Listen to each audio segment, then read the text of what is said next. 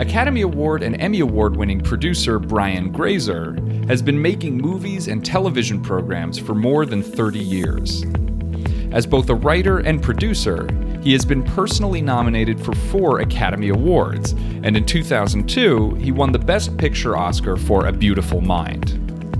Over the years, Grazer's films and TV shows have been nominated for a total of 43 Oscars and 162 Emmys for shows such as 24 and Arrested Development. His latest television production, Empire, is a favorite of both critics and fans. Grazer's films have generated more than $13 billion in worldwide theatrical, music, merchandising, and video grosses. Beyond his exploits in the entertainment industry, Grazer is also the New York Times best-selling author of A Curious Mind: The Secret to a Bigger Life, a smashing success which spent 4 weeks on the bestseller list. In 2011, the Producers Guild of America honored Grazer with the David O. Selznick Lifetime Achievement Award. His accomplishments have also been recognized by the Hollywood Chamber of Commerce with a star on the Hollywood Walk of Fame. In this fascinating conversation during an Ivy Ideas Night in Los Angeles, Grazer recounted many illuminating and often hilarious anecdotes from his journey to the top of the Hollywood food chain, and opined about the important connection between entertainment and entrepreneurship. Please enjoy our conversation with Brian Grazer.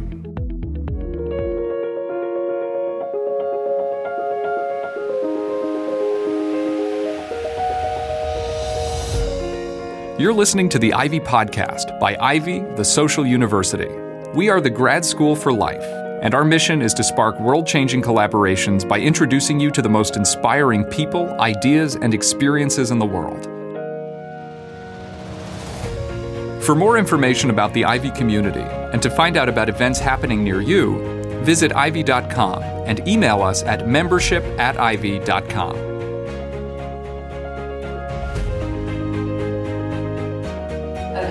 So we're going to dive right in, and I'm going to ask you a question to kind of take us back to the very beginning. So before you were insanely successful Hollywood mega producer Brian Grazer, you were insatiably curious boy Brian Grazer. What were your early experiences that shaped what would later happen in your life and that made you curious? All the way back. So as a kid, I was a very curious kid. I didn't know I was going to eventually kind of use that as a tool or as a superpower to have some sort of competitive edge, some way to differentiate myself. I just was a kid that asked a lot of questions. But I had this little grandmother, this tiny grandmother, maybe that big, I don't know how big, very tiny, named Sonia. And Sonia was a champion to me. And whatever I did, in Sonia's eyes, I was doing it with excellence. And she would introduce a lot of things to me, always into a new restaurant, because I was really interested, even as a 6, 7-year-old kid. I was interested in a lot of different things, and that made her excited and got me into different universes, whether it was a restaurant or Hollywood Raceway or endless amount of different things. And then I had this kind of unusual little question because I was sitting in her convertible Cadillac car and a bee landed like on my shoulder. And I said, like, what goes faster, a car or a bee? To my grandmother. She thought that was kind of like a question that required some real answer. And the car sped off, the bee stayed on my shoulder, the bee eventually left my shoulder. I guess it was a matter of physics, but in any event, that was sort of a question that sort of stuck with me and sort of signaled that was kind of my, or a moniker as to the direction I was going to go. And my grandmother said, these questions, that your curiosity is going to be so important in your life, and she'd always offer a lot of validation about that. And even when I had report cards that were like all Fs, like literally all Fs. A success was a D. And she was looking at these report cards and saying, you're going to be special, think big, be big, you know. She was that person. And I'm thinking, wow, she's crazy. There's like no empirical evidence whatsoever that would support that I'm going to be successful at anything, because there's the report card year after year after year. So that kind of was the beginning of, sort of the orientation to my early life. But she really was supportive of me and validated this sort of initiative that I had. And you want me to go further? Then you'll fast forward to, there you go. Okay, let's fast forward. So that was the sort of beginning of the questions. Yeah. That's super cool because we only have 3 hours here. Yeah. I hope you guys are ready to hang for a really long time. That's great. It kind of validates that, all it takes is kind of one person to believe in you and validate what's special about you, and that can fuel a whole lifetime of success. So how the heck did you end up in Hollywood? How'd you break in? Hollywood's hard to break into. Okay, so this is I'm going to try to really compress this story. So, went to USC. I didn't know I was there, but I was there. and graduated USC, and I saw there was a bunch of very wealthy kids that I was going to school with. They were going to their parents' business, and I thought, what am I going to do? So I kind of thought about that in my junior year, took the LSAT, got into USC Law School. Thought, well, I guess I could do that. That could do something. Maybe that's it. In the summer that preceded law school, I just accidented into a job at Warner Brothers as a law clerk. But literally, I didn't know that I was even living in a city where entertainment was being made. I was a really, really innocent, naive kid, and it could have been Kansas, could have been Nebraska, could have been anywhere. I did not know that there was movies and television being made. I didn't think of it like that. This is just not how I grew up. And all of a sudden, I was at Warner Brothers as a law clerk in a tiny little office. Got to be this big. It was like a 5 by 7, no window, little office. And I just had to deliver papers, but I didn't have very many papers to deliver. So you sit around, and eventually they'd say, you're going to deliver some Warner Brothers documents to somebody. So pretty early on, I was told I should deliver some documents to Warren Beatty. Warren Beatty, of course, was a huge movie star, writer, director, movie star, etc.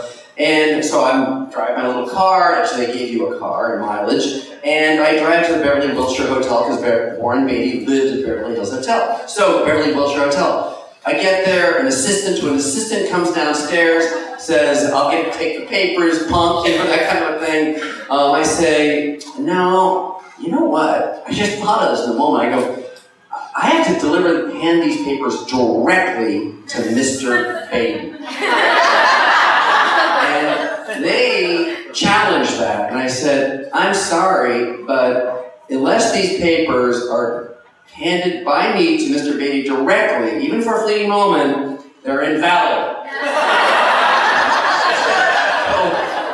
So that assistant brought me to another assistant. I got through that barrier. Pretty soon I was in a huge suite where he lived, and I generated a conversation with him. I just started talking and asking questions, and I kind of knew who he was. A little more than just kinda. And all of a sudden I'm an hour in his living room, having a drink with Warren Beatty and asking him meaningful questions, and I thought, this is amazing. I can do this. So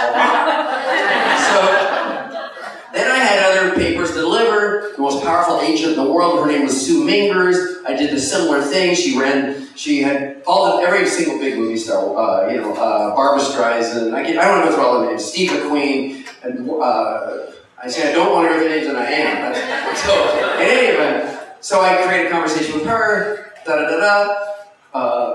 William Peter Blatty wrote The Exorcist, the book, one of the biggest books of all time, like a literary aberration. I took to deliver papers to him. The Exorcist. He's a scary guy, too. So he had a beach house. He has a house manager or a butler. I say the same thing. Have to be a little bit inventive or resourceful. Get in. All of a sudden, I'm on his deck on the beach sipping an espresso. I didn't know what an espresso was. So, and then that sort of went on. Then I thought to myself, then what happened? There was a break. You stop me if you want me to take a break, by the way. So in any event, then what happened is, I'm doing this for about 2 months. I'm scheduled to go to law school very soon. And a huge office opened up. The senior vice president of business affairs. It was my boss's boss. Got fired. My boss was head of the legal department. He started with Jack Warner. So he was in his mid-70s, and he just checked out after lunch. You know, like it was done. Then this guy gets fired, and this office was a huge office right outside the executive suite of the chairman, vice chairman of Warner Brothers. I say, can I get that office? I lobby to get the office. He gets me the office. Now I'm in this huge office and in the day they had speaker phones. You know, that was like the power move talking speaker box. So I'm not like talking in a speaker box to people. But I'm just like a punk, like a complete punk, like 22 years old. And then I realized not only can I do the same trick on people that I have to deliver papers to, but I'm going to invent my own little scam and you know, and every single day call someone that was running the movie or television business, the chairman of every company in the movie business. And I'd say, hi, my name is Brian Grazer. I work at Warner Brothers Business Affairs, which was true. Took that office hostage. And then, I know quite a bit about your boss. I say a few very interesting insights to the assistant. I want to meet him. And I do not want a job. Every single person complied. Every person said yes. So when I realized every person was going to say yes, I said to my boss, Peter Connect, who was at work that one day, I say, I'm going to stay, go to law school, push it off a year. I meet Lou Wasserman, who's the most powerful, he is the most powerful person in all of the entertainment. He was the Brian Grazer of his day.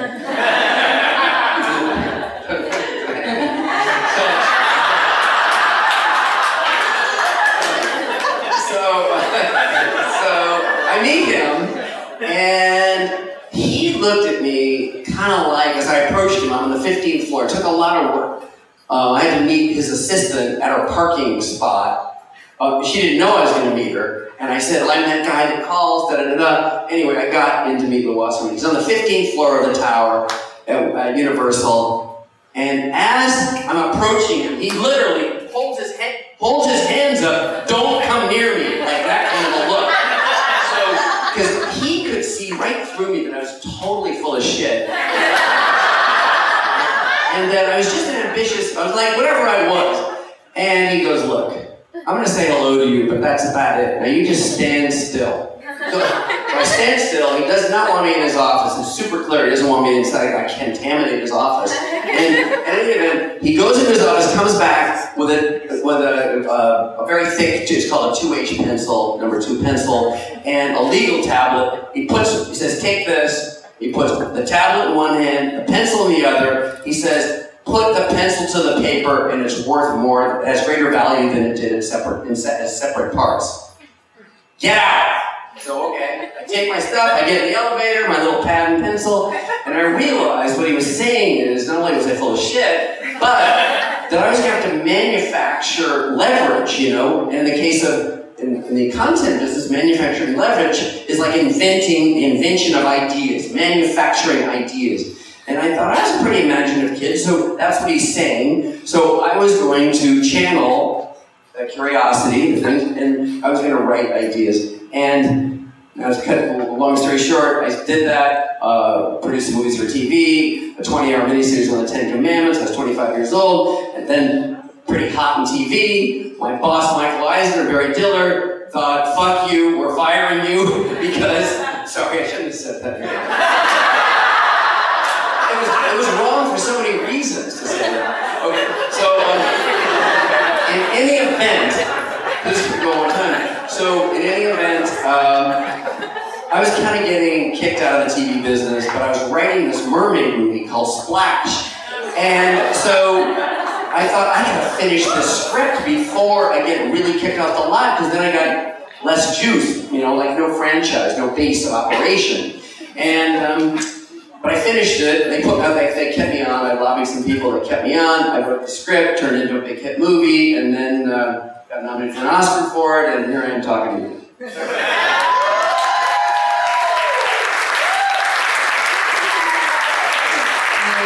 you're going to do first. Lie to get in the room, and then ask a lot of questions, right? Well, you know, I'm It's like straight from Brian Grazer to us. So then you turned this. So curiosity got you in the room, curiosity got you asking questions, but then you turn curiosity into a practice, almost a discipline. Can the entrepreneurs in the room do something like that? How do you do that? Oh, you can definitely do that. You use curiosity as a disruptor, which I've done in my life. But basically, when I did all the lying that we're talking about, I was actually doing homework. So I don't want to sound a little glib about it, but I was actually doing homework. I was reading a lot about the people that I was going to try to meet, and I was asking really good questions. I was getting pretty deeply into their psyche in a way that was flattering to them and beneficial to me, and I was learning a lot, and it was expanding my intellect, my vocabulary, which is essential, and it would expanded where I would, sort of my emotional being, and it broke down every prejudice I would have about whatever I imagined their job to be. Because whatever we imagine is never what exactly it is. And so one of the things that people say about you when you're not listening is that you're one of the most well-liked guys in Hollywood. You haven't made a ton of enemies the way many people have as they've kind of climbed this ladder to success. And we were chatting in the back, and you were saying, every time you do a movie, you put together 100 to 500 people, and you've got to make them all go in the same direction and produce something. How do you do that? Do the curiosity conversations give you an instinct for human nature? Wow, okay. What's the secret? Oh, that's cool of you to say. About being well-liked and all that. Well, okay. Well, if you have some humility, and I hope I've shown you I have some. I definitely do.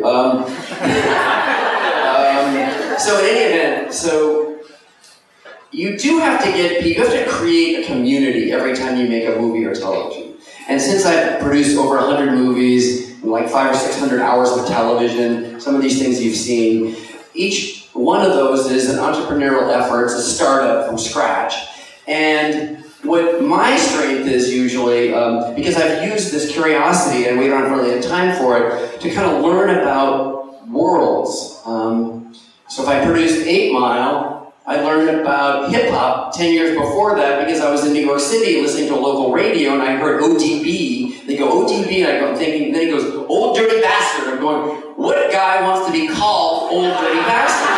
I thought, he's making a choice to be called that. I thought, that's really interesting. So I tracked down ODB, I get to meet him. That turned me on to Slick Rick. I'm thinking a guy with a patch, he's getting carried out with crowns on his teeth and everything.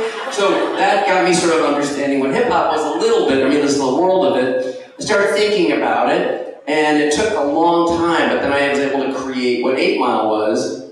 Now, what 8 Mile is, and a lot of these movies they have an exterior which hopefully represents what's going on in the culture. Either is going on or being underestimated. In the case of hip-hop, it was thought of as an inferior subculture, and I had, many New York establishment people like Frank Rich would think of it as such, and I was feeling like after meeting all those Slick Rick, etc., Chuck D, that it wasn't an inferior subculture, that I was going to try to create a premise or an equation that would prove it was the culture, not the subculture. So that was the exterior element. The interior was all about self-worth. So a lot of my movies and television shows access on a thematic. Just like your businesses, they should, I believe, have a thematic, a reason for being. The reason for being should become a story, and the story should be able to be said. So that's essentially what I do with movies. I think that's essentially what you do with your companies. Okay, so to go further to your question about creating communities. So you have a very short period of time to make a movie because it can cost $500,000, $750,000 a day to make a big movie. Okay, so that time is extremely perishable and you want to make absolute use of it, okay? How do you do that? You understand what your story is, you understand how to create the perfect foundation, meaning the right people, right director, right actor. How do you do that? Based on research, based on informed intuition, etc., character, and then you all align on what that story is and its emotional destination. Movies and television should have an emotional destination. I'm sure you can find a way to adapt that to what you're doing. So everybody has to be in alignment with that, and then you ask a lot of questions to those 500 people. What do you think we're doing? What's going on? What does it look like? I always like to know what something looks like. Because if they tell you what it looks like, you can know whether you're in alignment in terms of the dream and the goal. You always want to know I always want to know what their dream is. If this was the best thing you could imagine it could be, what would that look like? Okay, done. Okay, so that got it. I mean, alignment, it's right? You've got to somehow get a bunch of people on the same wavelength, moving in the same direction. So I love that. What happens? So part of the entrepreneurial journey is inevitably a little bit of failure along the way. What happens when there's not alignment? I mean, when you fail, when things melt down. When things are not working, when things melt down, what do you do? Okay, I have thank God I have a lot of good successes that have affected the culture, but I also have failures for sure. Usually my failures come because of a bunch of reasons. One is the heartbeat of what I was doing didn't access on a thematic that I had total belief in or that I thought through. Okay, so I like thematics that are universal, like self-worth. Self-worth, there's respect, there's a lot of things that go around self-worth, and love, and humanity. I like positive resolutions. It means happy-ish endings. Now, in Friday Night Lights, they lose the game, but they become more complete people. Okay, back to the failures. You asked a question about failures. Sorry. Okay, so I produced a movie called American Gangster, which I really liked. It gives me tremendous happiness that movie got made.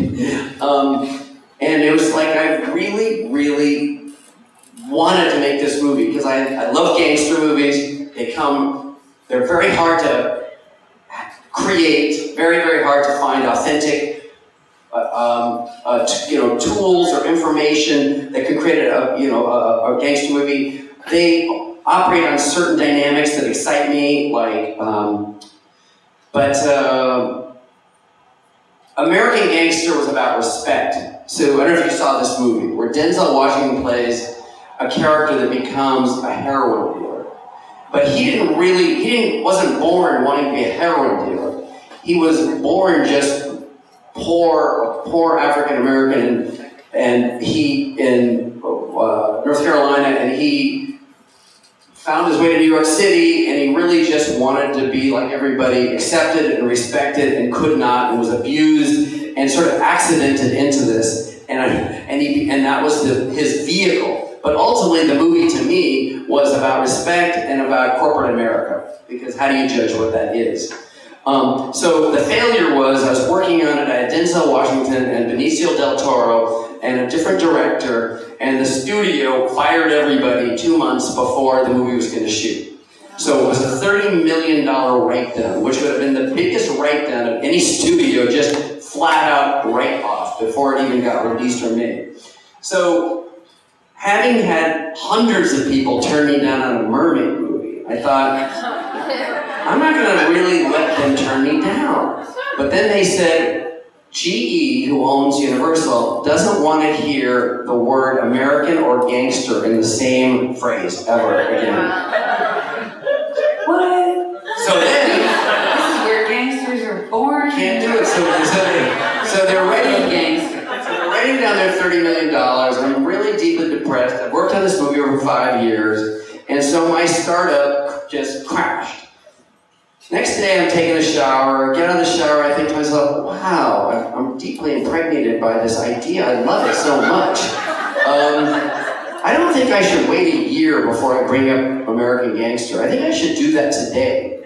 And that was like 24 hours later. But I thought, I better improve my story, like recontextualize it. Just don't say, hey, let's do it again. Don't be like, just ask the same question, like make it a better situation for them. So I was able quickly to re-sign Denzel Washington, the movie he just got fired from, get Russell Crowe, developing actor to be in it, in a role that was barely written, and to get Ridley Scott, who's like directed Gladiator, amazing director, to do it. And then they, as much as they didn't want to hear American Gangster, they had to hear it, and they did it. So when you recontextualized it, you saw impending failure, and your startup was falling apart, and you just found like a new angle, a new way to tell it.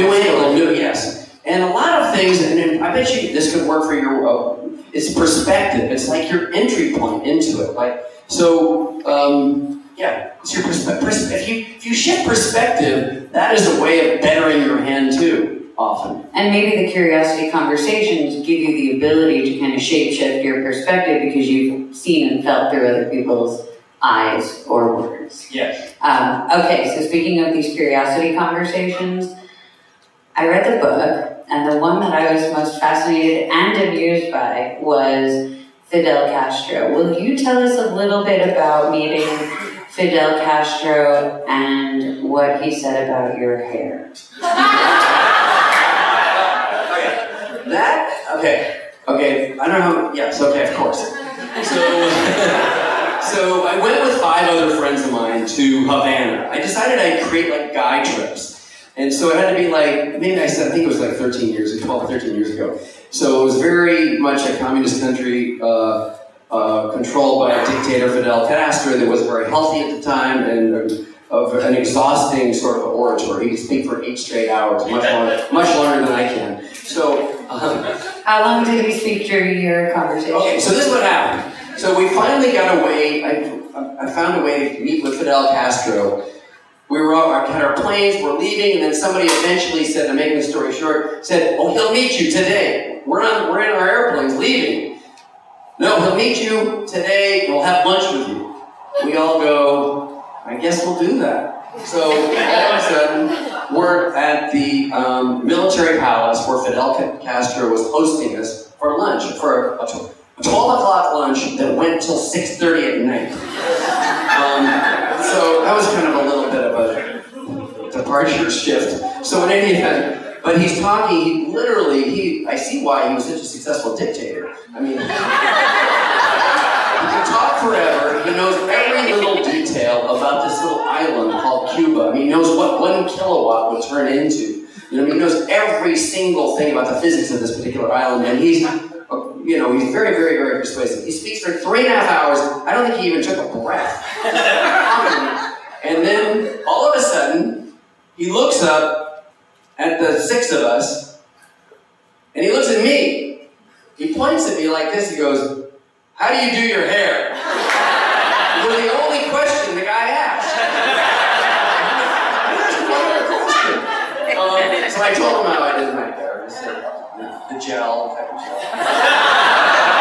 Okay, well then it will be a really fitting last question for us, and then I think we're gonna take some questions from the audience. Last question from me. Tell us about your hair, because it sounds like a shallow question. There's actually some depth to it. There's rhyme and reason to your hairstyle, and we want to know about it. Okay, so you pick my hair, which isn't very high. It used to be very high, but I think I want to change it a little bit. But in any event, so I wrote and produced the movie Splash, as I told you. But I had a really famous partner that I loved, but he is one of the most famous American icons. And I couldn't get differentiation. I mean, in other words, like, he was so famous that, like, I didn't feel like my accomplishments were getting recognized because they were so deep, so eclipsed by this extremely famous guy who really rooted for me, but just couldn't do it. And I always thought, like, how can I differentiate? Physically, just the optics, because optics are super important. So I was thinking about it, and then I have there are 4 or 5 other producers that were sort of equal to me. They all had beards, and there's a journalist here, so keep it sanitized, please. But they all had beards. They're pretty aggro. I couldn't grow a beard, and I'm not really aggro. I mean, they throw trays of spaghetti on assistants and stuff, and they become famous from that and stuff like that. I wasn't really that guy. But I was still struggling for like a, cosmetic identity or something. Because I couldn't grow a beard and all that. So what happened was I just happened to be swimming in my swimming pool. My daughter was in the pool. She was young, like 6 years old. And I popped my hair up, and she said, "Oh, I like your hair like that." Something like, it was cornier than that, but, I like your hair, Dad. And so I go, "Really?" So we go in the bathroom. I realized my hair's popped up like this. And then I decided what I would do is get some gel and make it this way. But it was very much longer. And people did not have their hair like this. And it was extremely polarizing. I know, in today's time it's not a big deal, but it pissed people off. I mean, people really got mad at my hair. And I thought, this is really interesting. A couple people would go, "That's cool," but I didn't buy it, But it would make people it was so much people were going, "Who the fuck do you think you are?" And I thought it making them really primal, really mad. And I thought, I'm just going to stick with this. Because it's getting attention, it's differentiating, it's making people emote. And I actually kind of thought it was making them say what they really wanted to say to me, regardless of that. It was a Rorschach test. It was a Rorschach. Very good, yes. And then the most powerful, again, another powerful person in show business, my agent, very powerful guy, Michael Ovitz, said, "You got to change that hairstyle because no one is digging this hairstyle, and it's not going to work for you, man." And I thought about it. He said something to do with actors or something. And I thought it triggered the thought of wow, it's a dividing line between the man and the artists. So I thought, okay, I'll make this choice. I'm going to be with the artist, not the man. So, because I could get money from the man to make my movies because I was being successful, but it's artists, the people that create, execute, the ones that I really want to have a vocabulary and really a trust with. So I just stuck with that choice, and it's worked. Thanks again for tuning in to the Ivy Podcast by Ivy, the Social University. We are the grad school for life, and our mission is to spark world-changing collaborations by introducing you to the most inspiring people, ideas, and experiences in the world. Check us out at ivy.com for life-changing advice and gatherings, and the foremost thought leaders shaping our world today. For more information about the Ivy community, and to find out about events happening near you, visit ivy.com and email us via membership@ivy.com. Dream big and stay inspired.